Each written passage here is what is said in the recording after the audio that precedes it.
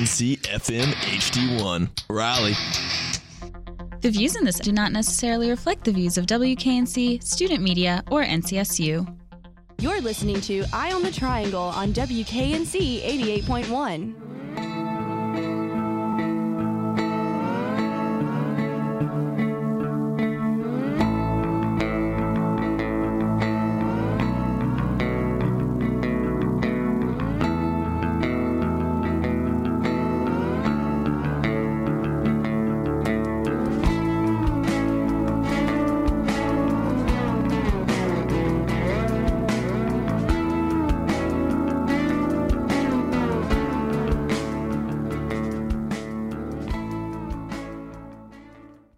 Good afternoon, Raleigh, and welcome to this week's Eye on the Triangle on 88.1 WKNC HD1 Raleigh. I am Nick Weaver. Welcome to our show. We've got a great show for you today with a variety of local topics sure to pique your interest. First off, we have Matt Schneider's interview with Jalen McClendon, an NC State football player. Following that, we'll have Marissa's opinion piece about the Harvey Weinstein scandal. And we'll finish off the show today with Will Mayo's second piece in a multiple-part podcast about hemp in North Carolina. And that is sure going to be interesting. You won't want to miss that. Stay tuned, though. First, here is Matt.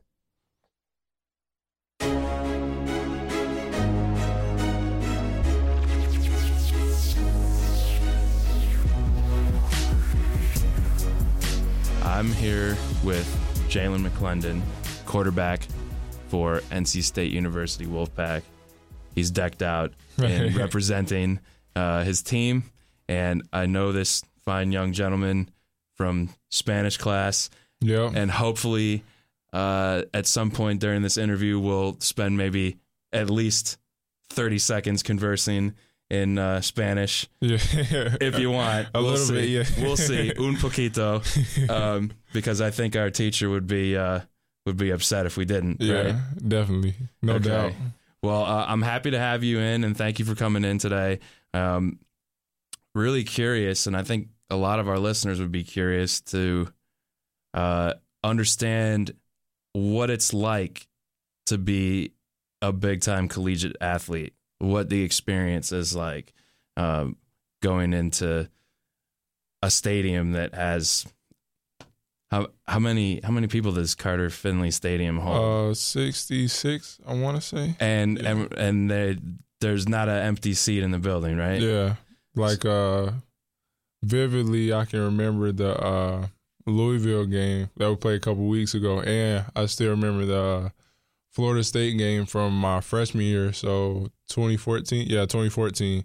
And it was like just red. All you saw was red and white, and like no seats were like empty. And I mean, it's just great. Like you once you come in the stadium, like everybody's roaring, like you can't hear a thing. Like I know when Bo Hines first scored, like I was literally yelling to a teammate, like I can't hear what he was saying back to me. And the same on Thursday night when we played Louisville.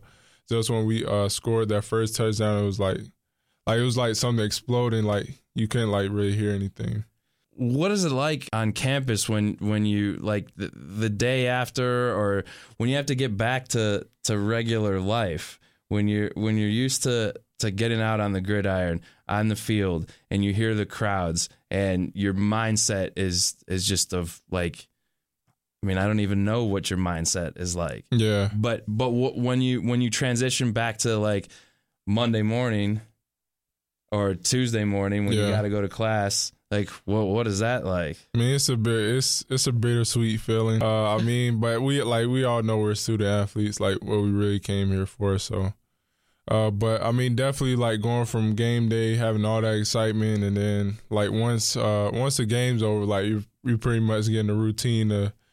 We gotta go to such and such on Sunday, then we got class starting on Monday. So I mean, it's more of a routine. You get used to it, but I mean, it's a bittersweet feeling, especially. So speaking of routines, what is the routine like? Walk me through the week, because you have a whole different type of balance than a traditional student here at the university. Yeah. So I think you may have one time said you guys get up at 4 o'clock in the morning. Yeah. I don't know if that's the case or not, but like what is the routine? All right, so we had a bye week this week, but if we had a game like a regular game, so this week would be perfect. So yesterday we had for me I had treatment, so I had to go to treatment 11 o'clock. So it's not too early, but then we have what's wrong with you right now? Did you injure yourself? Yeah, just a little tweak. I'm good though. You had a tweak? Yeah, but 11 o'clock treatment. Then after that, we have lift at 1 o'clock. Then after lift, we have meetings pretty much all the way from like 2:30 to about 4:30-ish, 5 o'clock-ish. And then so for quarterbacks, we usually stay a little bit longer to get a little, you know what I'm saying, like a more good look at our opponent or whatever. So we stay around maybe 6, 7-ish. Then go home and you do whatever. So you're studying. You're studying film. Yeah. Then Mondays we have lift 9:30. Then film. So I just got done with film. So after 9:30 we got done with lift at 10:30. So I just watched film about 3 hours maybe. And then Tuesdays practice at mandatory check-in 7:30. Then we have breakfast at the stadium. Then we have meetings all the way from 10:30 maybe. Then 10:30 we have practice, and that's the same routine for Tuesdays through Thursdays. Do you guys eat together as a team? Yeah. So they provide a breakfast and lunch for us every day. The whole team, or do you break out into offense versus defense? Or Oh no, it's an entire team. Entire team. Yeah. Okay. So wow, that's a Yeah, it's a and then you still got to go to class. Yeah, so it's a quick turnaround, especially if you have a 1:30 class, because that's when that's when the football players start their classes, because we have practice in the morning. So soon as we got practice, we're on the road. You gotta get showered, gotta get in the cold tub, gotta eat, and then you're rushing, bust your butt to get to class, because it's off campus, so you gotta drive 10 minutes to get over here, and you hope that it's not traffic for lunch or whatever, because then you might maybe 10, 15 minutes They late. don't give you a bus or anything? Nah, I mean because you have to get a parking pass, and it's hard parking over here. Oh, it's the worst. Yeah, so if you don't have a parking pass or anything, you either got to park off campus, or you got to take catch a bus. But by the time you catch the bus, it's already 1:15. So you got 15 minutes to get to class from not Hillsborough Street, Western. So if anybody out there feels that college athletes get special treatment for their parking, they're completely wrong. Oh yeah, completely wrong. You have totally. the same struggles that all of us totally have. Wrong. All right, Jalen. Well, let's go back a little bit to your youth, even though you're young now. Yeah. What when did you first get into football? I mean, I always played it as a kid, backyard football. But Yeah. I think my first organized year of football was when I was maybe 7 or 8. Yeah. And you grew up in Mecklenburg County?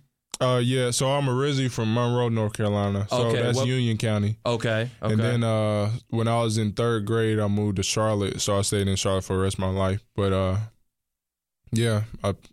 So your schools are your high schools or the Charlotte area high schools? Yeah. Okay.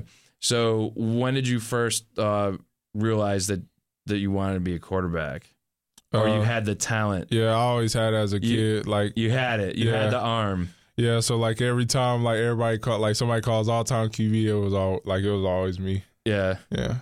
Okay. And then getting into when you moved on from Pop Warner or whatever it's called in Charlotte. Yeah. And then you went into grade school and then high school.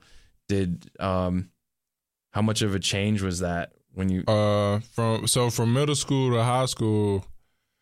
I was thrown in the fire immediately. So I played a couple games on JV, then varsity. I played my 4th or 5th game. I was nervous, couldn't get my my hands ready, couldn't get my mind ready. But I mean, I handled it. I think I handled it pretty good. How tall were you as a freshman in high school? 5'9". 5'9", 5'9" and or 5'10". What you're about? You're 6'5" now, Yeah, right? 6'5". Okay, so you were a varsity. Were you varsity as a freshman? Yeah. So they threw you right in. Yeah. Okay. Did you have any rival teams or personal rivals in your high school system that ended up going on to play at the collegiate level? Oh yeah, so Okay.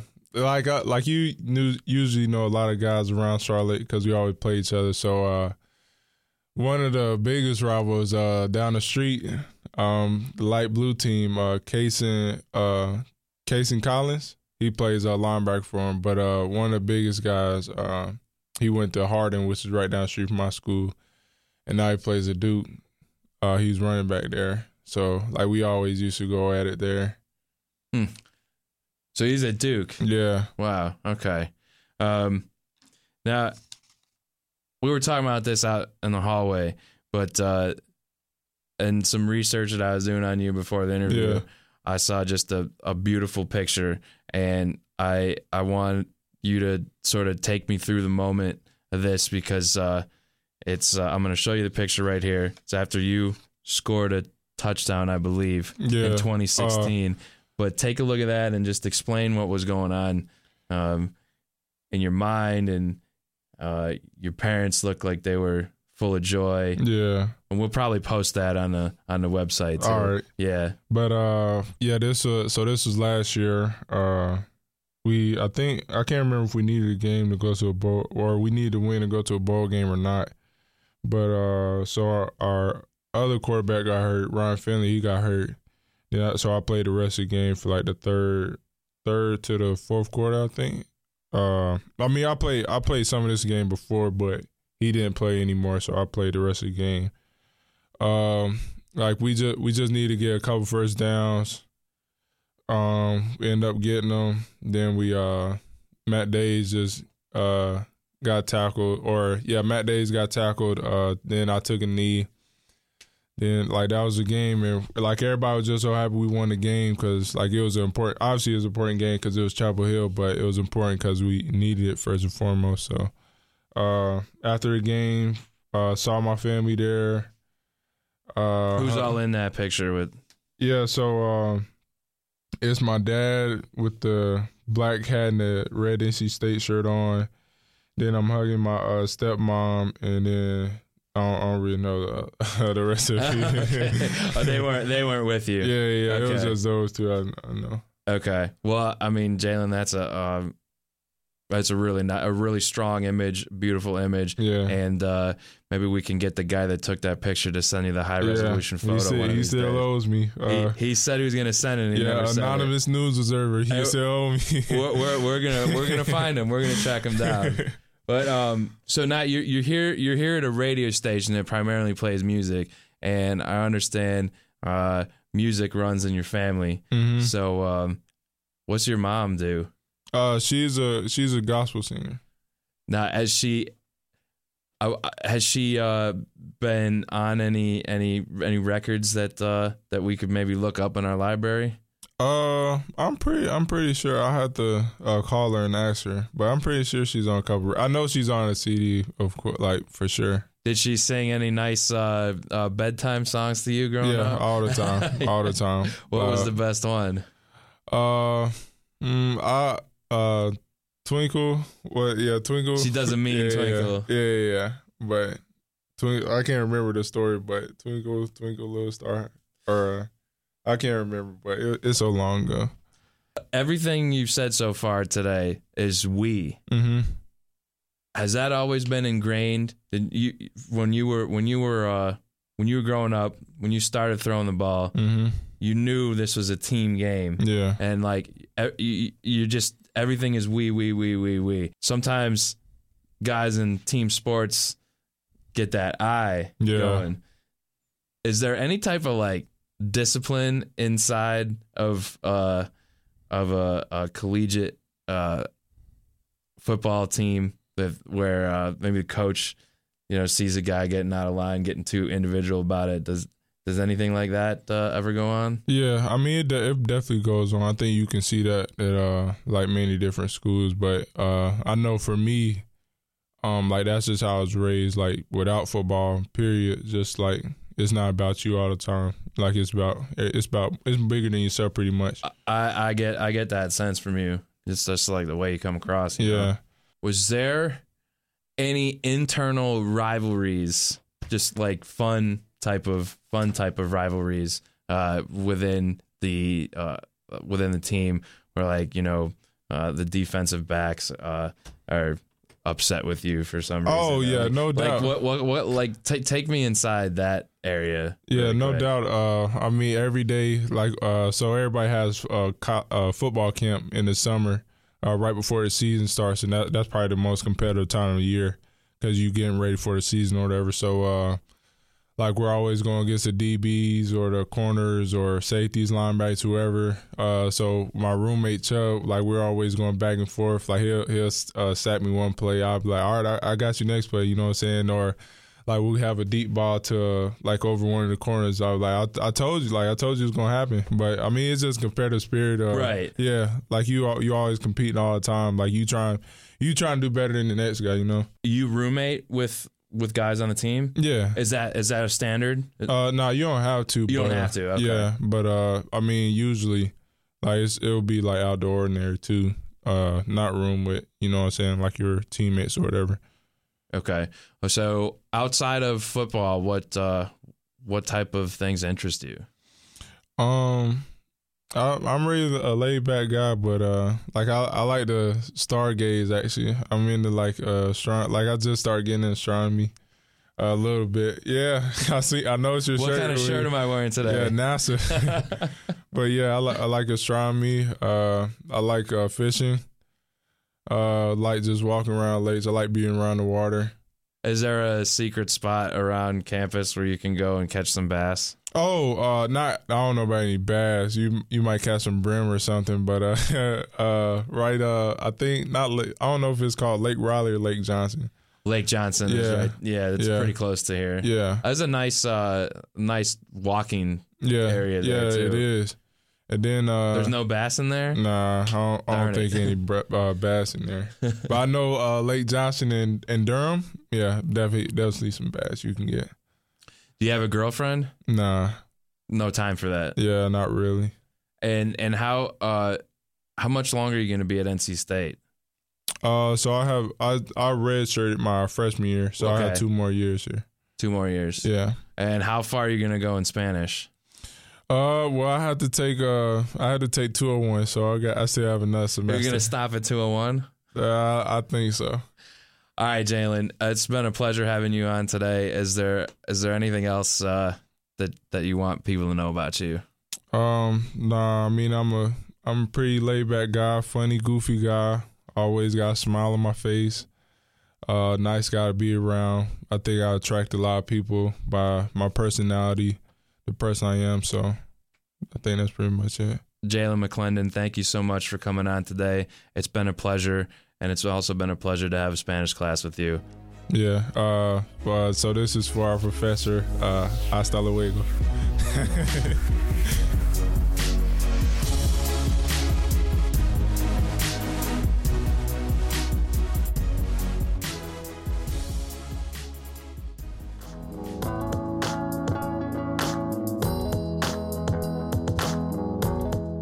Warning, the following piece may be triggering to those who have dealt with assault in the past.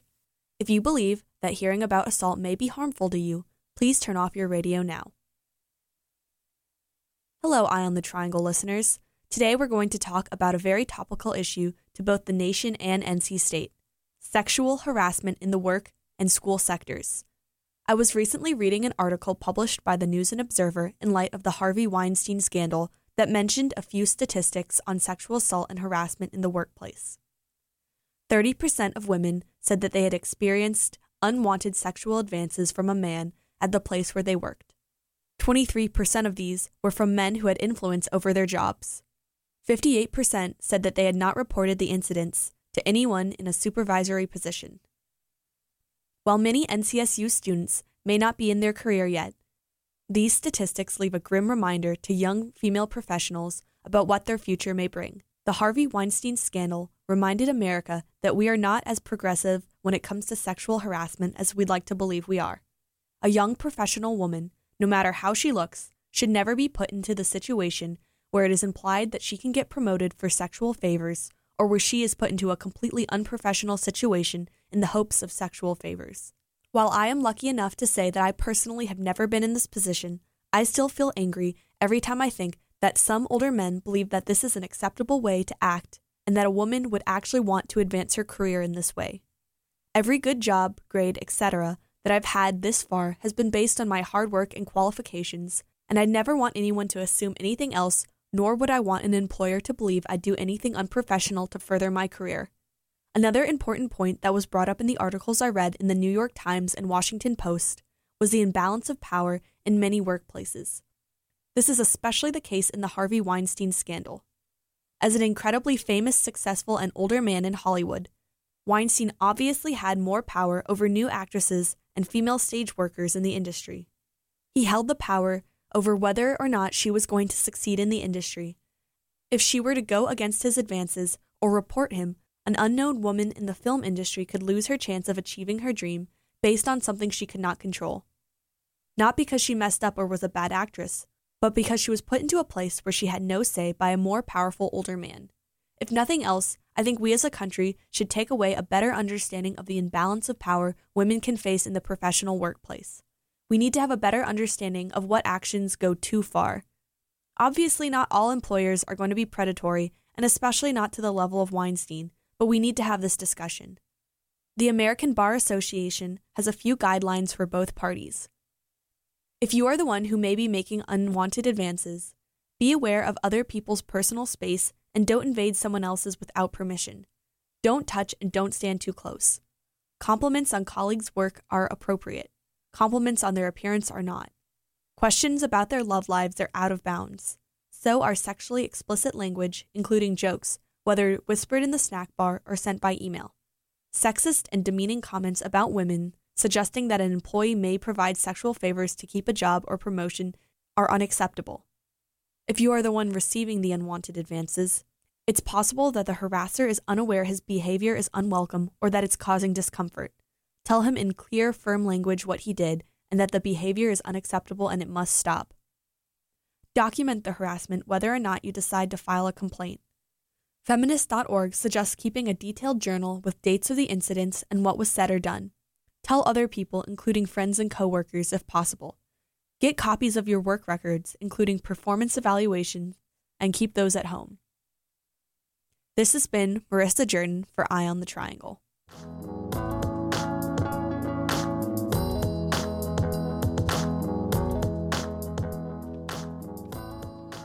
Hello, 88.1 WKNC. You are tuned into Eye on the Triangle. This is a part 2 in a several-part series on hemp. I have here with me a special guest. Will you introduce yourself, please? I'm Dr. Med Bird. I am a teaching associate professor over in the Paper Science and Engineering program.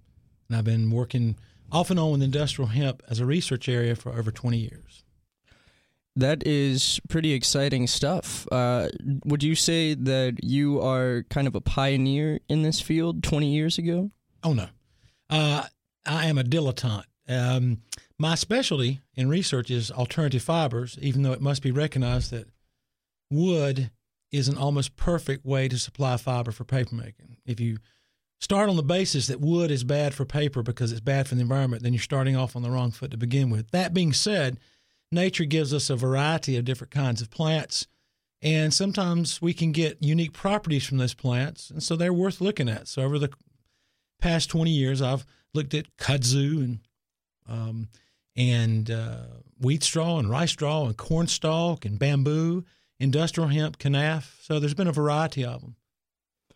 I met with some people a couple of weeks ago that were representatives of a hemp supplier, and they seem to be convinced that hemp is actually a better resource for paper than trees are in terms of production per square land area and so on. Can you speak at all to that?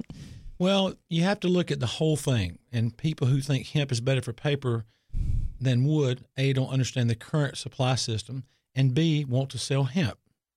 So those two things drive that. They often mean well, but they are not coming from a data-based decision.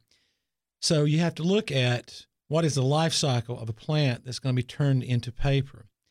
So if you look at the annual crops like hemp versus the perennial crop like wood, wood is technically a perennial crop because, it stays there for about 30 years and then you harvest it and start again. So wood grows very densely and most of its mass grows up. It can be stored on the stump, so you only have to cut the tree down when you need it, and you need to keep a minimum inventory. If you've got 1,000 acres of hemp in the fall, when it's time to harvest, you better harvest before the winter rains come and rot it in the field. And then you've got your whole year's supply of raw material that you've got to store somewhere because your paper process is running one day at a time. So now you've got a warehouse inventory issue. And what happens to that raw material? Does it rot if you don't keep it well? And plus, for proper use, hemp has to be what we call retted. It has to be allowed to lay in the field for a certain amount of time so that natural bacterial enzymatic action separates the outer stem, the bast, which is a furry material with long fibers, from the woody core, which we call the hurd. And so that means that your field is sitting there, and if you leave it there too long, it rots. If you don't leave it long enough, you don't get good separation. It sounds like hemp may be a really good resource for other types of end products, but not necessarily paper. Well, so here comes the value proposition. So we have to do better by our farmers. We have not done well by our farmers. Farmers get it on the chin every time. We being the United States? Yes, the public. So we give a lot of money to the middleman, and we give a lot of profit at the end of the chain, but we pay a pittance to the farmers, and we tend to tell farmers what they can't do instead of giving them options what they can do. I come from a farming family, and it's been said that the land in the area of North Carolina east of the I-95 corridor is one of the poorest areas of the country, but it has some incredible farmland, good rain, good sun, and lots of fallow land because people don't know what to grow. Now, I'm not a farming economics person, but that's what I understand. It's been said that eastern North Carolina, east of the I-95 corridor, is poorer than Mississippi. That's not good. So we need to give farmers options, and hemp could be an option. And the reason that a lot of people get excited about hemp, there's two reasons. One of them is they believe it's an environmental miracle plant that's going to save us from our environmental sins. Ain't no such thing. We got into the state we're in a very complex way, and it's going to take a complex way to get us out. So a lot of people see hemp as a salvation plant. Its magical properties are going to save us. Not going to happen. But it is a crop that gives you a fiber that could be used for paper, a fiber that can be made into textiles, a food crop in the form of seed meal, oil in the form of seed oil, and so it has, and you can make rope out of it and tarps and canvases. So it has a lot of different products if people are willing to buy it. It's also very easy on the land. It doesn't require the same level of agrochemicals that, say, cotton or tobacco do. And it has incredibly good yield. It's an easy grow. And so that would be good for farmers if we could get everybody's act together to say, would you like to grow this? And I'll buy the herd for this, for animal bedding, or for some sort of filler material, or to make particle board out of. And I'll buy the bast, and I'll use it as a replacement for glass fibers in reinforcing plastic panels to try to make them more recyclable or incineratable when the life of the car or the thing is done. So if you could get this coordinated strategy, it could very well be a good crop for farmers. But instead, we tell the farmers, no, you can't grow it unless you have a permit, and the DEA takes a dim view of it because they consider it the same as marijuana. I was actually going to segue into that conversation. Would you say that the political atmosphere towards hemp and its relation to marijuana today is the same, better, or worse than it was 20 years ago when you started your hemp research? It's probably the same. I'm sitting here looking at it. I brought a newspaper clipping. It says, and it's from 1998, front page of the News and Observer. Picture of me with my ugly mug holding a handful of industrial hemp and some paper we've made from it. And, of course, they picked Hardy Har Professor pushes industrial hemp.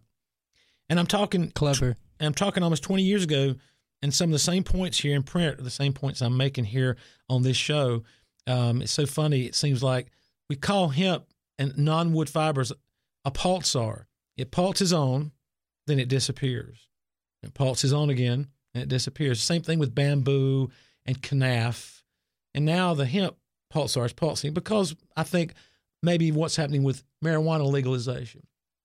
So the audience should know it's all cannabis sativa, but industrial hemp is the low THC version. It's also called native hemp. And it used to grow wild especially in places like Kentucky and Missouri. They call it ditchweed. And it was encouraged to be grown during the World Wars as a source of fiber because cotton was in a short supply. And farmers were encouraged to grow it. It has a low THC level. Below 0.3% for those of you that are curious. And, the standard joke, and of course I say it every time, is you'd have to smoke a joint the size of a telephone pole to get an even moderate buzz out of it.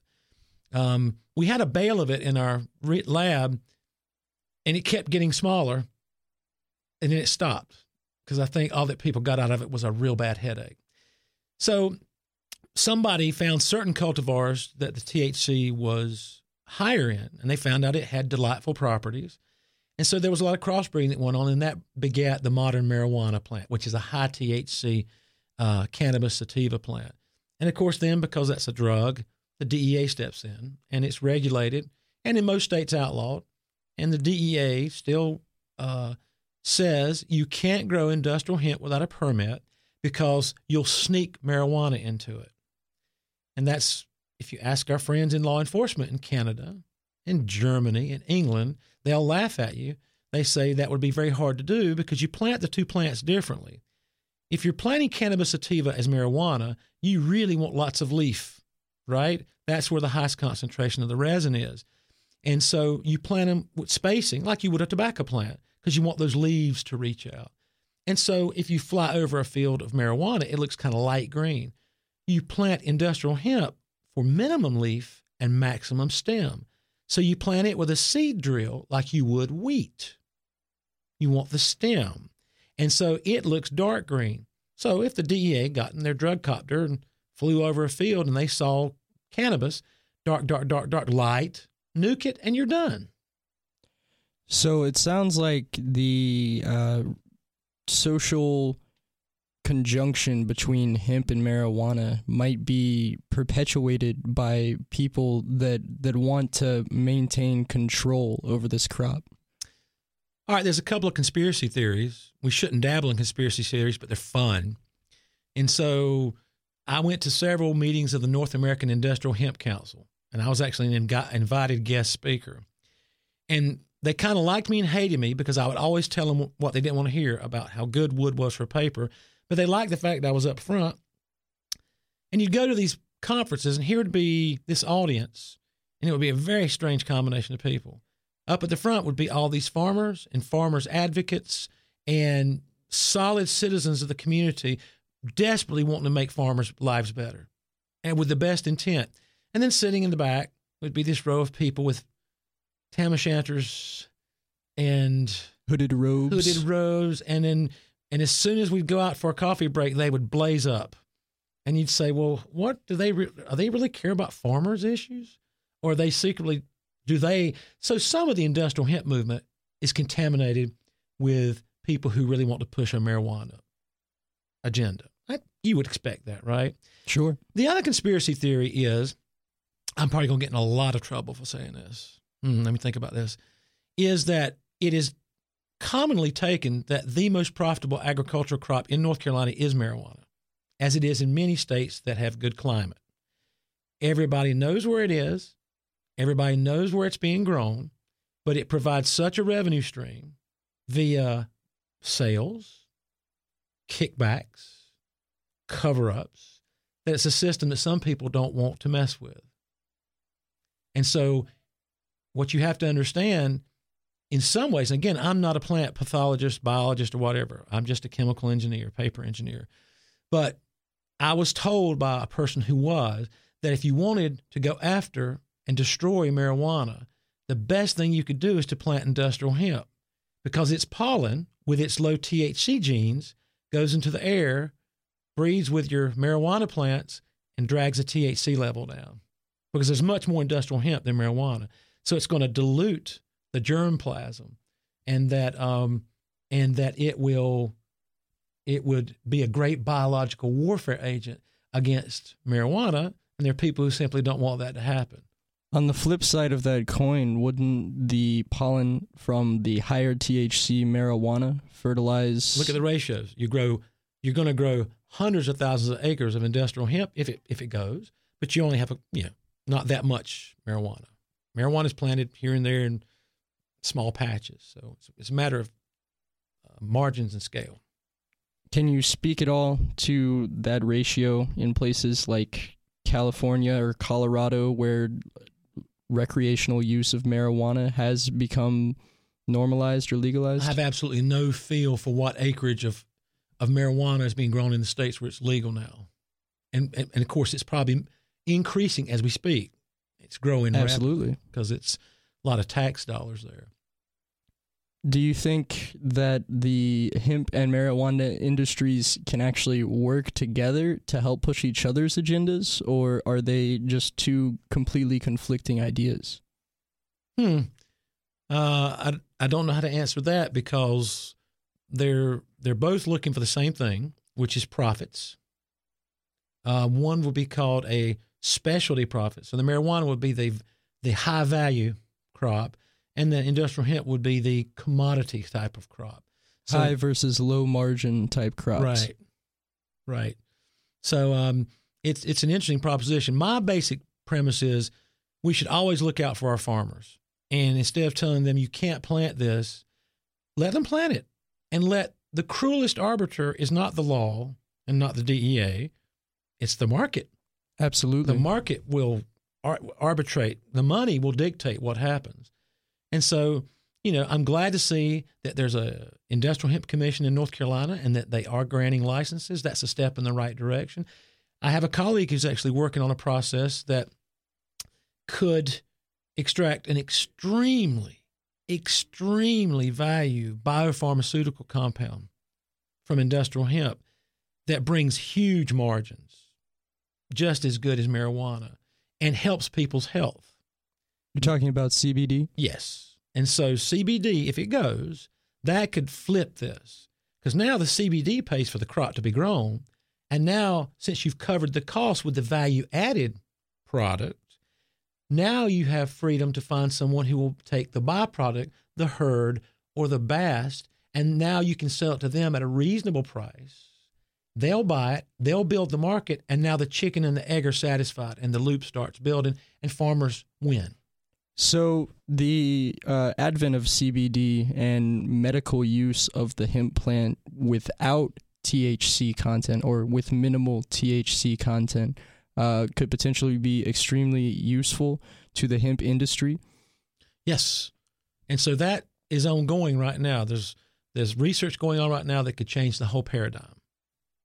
That's very exciting stuff. I do want to put you on the spot about this. We can cut this out in post if you want to, but I understand that you have a close friend that some people may know that is quite an advocate of your hemp research and foray into this field. Can you speak to this subject? Oh, sure. So if you're in the non-wood business and if you deal in research, you meet the most interesting people. And so I've met incredible people in my 20 years of doing research on this. And somehow the actor Woody Harrelson found out that we were doing research in non-woods and really wanted to look at research into industrial hemp. So in addition to being a great actor, he is passionate about the environment, and he's willing to put his money where his mouth is. He might not know what he's talking about, but he's willing to try, which is more than you can say for a lot of other people with means, fame, and money. And so he was willing to put money to try to develop a alternative to wood for paper. And I pushed back on him and told him how good wood was for paper, and that maybe he should look at developing a specialty thing, maybe a woody line of paper. That's a paradox right there. And so I actually was a consultant for him, and actually have flown out to California and met with him and talked. He is a great guy, and he's passionate about the environment. And he's tried several different investments to look at ways to develop paper, not only from hemp, but also from flax, which is the plant where you get linen or linseed oil from. It's and grown a lot in Canada. They have a lot of that. And boy, that's even more challenging than hemp. The flax fiber is 60 millimeters long. My goodness. It's like nature's rope. Sounds about right. And when you cook flax, you end up with nothing but giant mop heads that are very difficult to deal with. So that's a different topic. But I have worked with Woody Harrelson, and I still occasionally hear from him. He's still very passionate about the environment. I don't think he's doing anything with hemp right now. Well, at least not industrial hemp. Yeah, we'll try to create that social distinction here. Industrial hemp and recreational marijuana, two totally different things, and the societal distinction between that is pretty crucial towards making a profitable and legal hemp industry, and kind of advocating for that social change. Yeah, it's interesting what the next decade is going to bring. North Carolina is a very conservative state, even more so now of late than it used to be. It was progressive there for a while, and now it's regressed. Not Raleigh, of course. Not Raleigh, of course. And so it's very interesting to see, though, once we continue to see those giant tax revenues coming in from legal marijuana, how long will conservatism be able to push back on what could be an enormous source of revenue for the state, for the counties, or whatever? And so it's very interesting to see. Then if marijuana becomes legal, what does that do in turn for the industrial hemp industry? Does it remove gates, or does it matter since we've got permitting now? Well, this is all very exciting stuff. Thank you for shedding some light on the subject, Dr. Bird. Is there anything else that you'd like to add before we wrap up today? No, it's just it's an interesting topic, and it's on the burner, and it's boiling right now. And new developments are underway. Some I can speak about, some I can't. But it's going to be we may be looking at a very different situation 3 years from now. Is there a reason for that 3-year metric? Well, CBD is a part of it, and maybe a few other things that people are looking at as far as things that we can get out of hemp. So it's good for everybody to maintain an open mind, right? Clear communications, transparency, and I would always stress what is good for our farmers. We must take care of our farmers. Okay. Well, I appreciate your time, Dr. Bird. I just thought of one more question. Do you think that lobbyists for big pharma or big like alcohol companies or anything like that are trying to maintain the conjunction between hemp and marijuana to try and keep a potential competitor at bay? That's a conspiracy theory that's beyond my pay grade. All right. Well, thank you so much for your time, Dr. Bird, and please feel free to tune in the future for further episodes on hemp. Yeah, thanks for having me.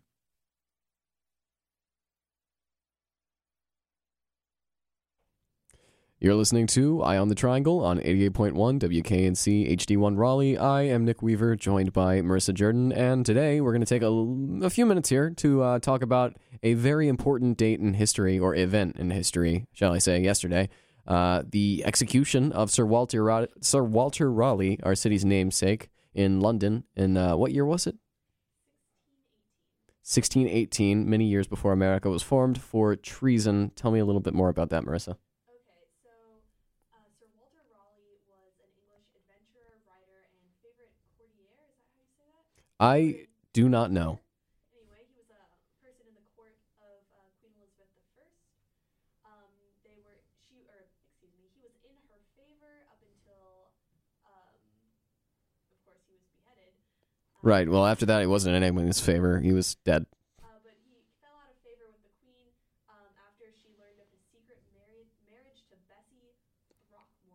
What a name.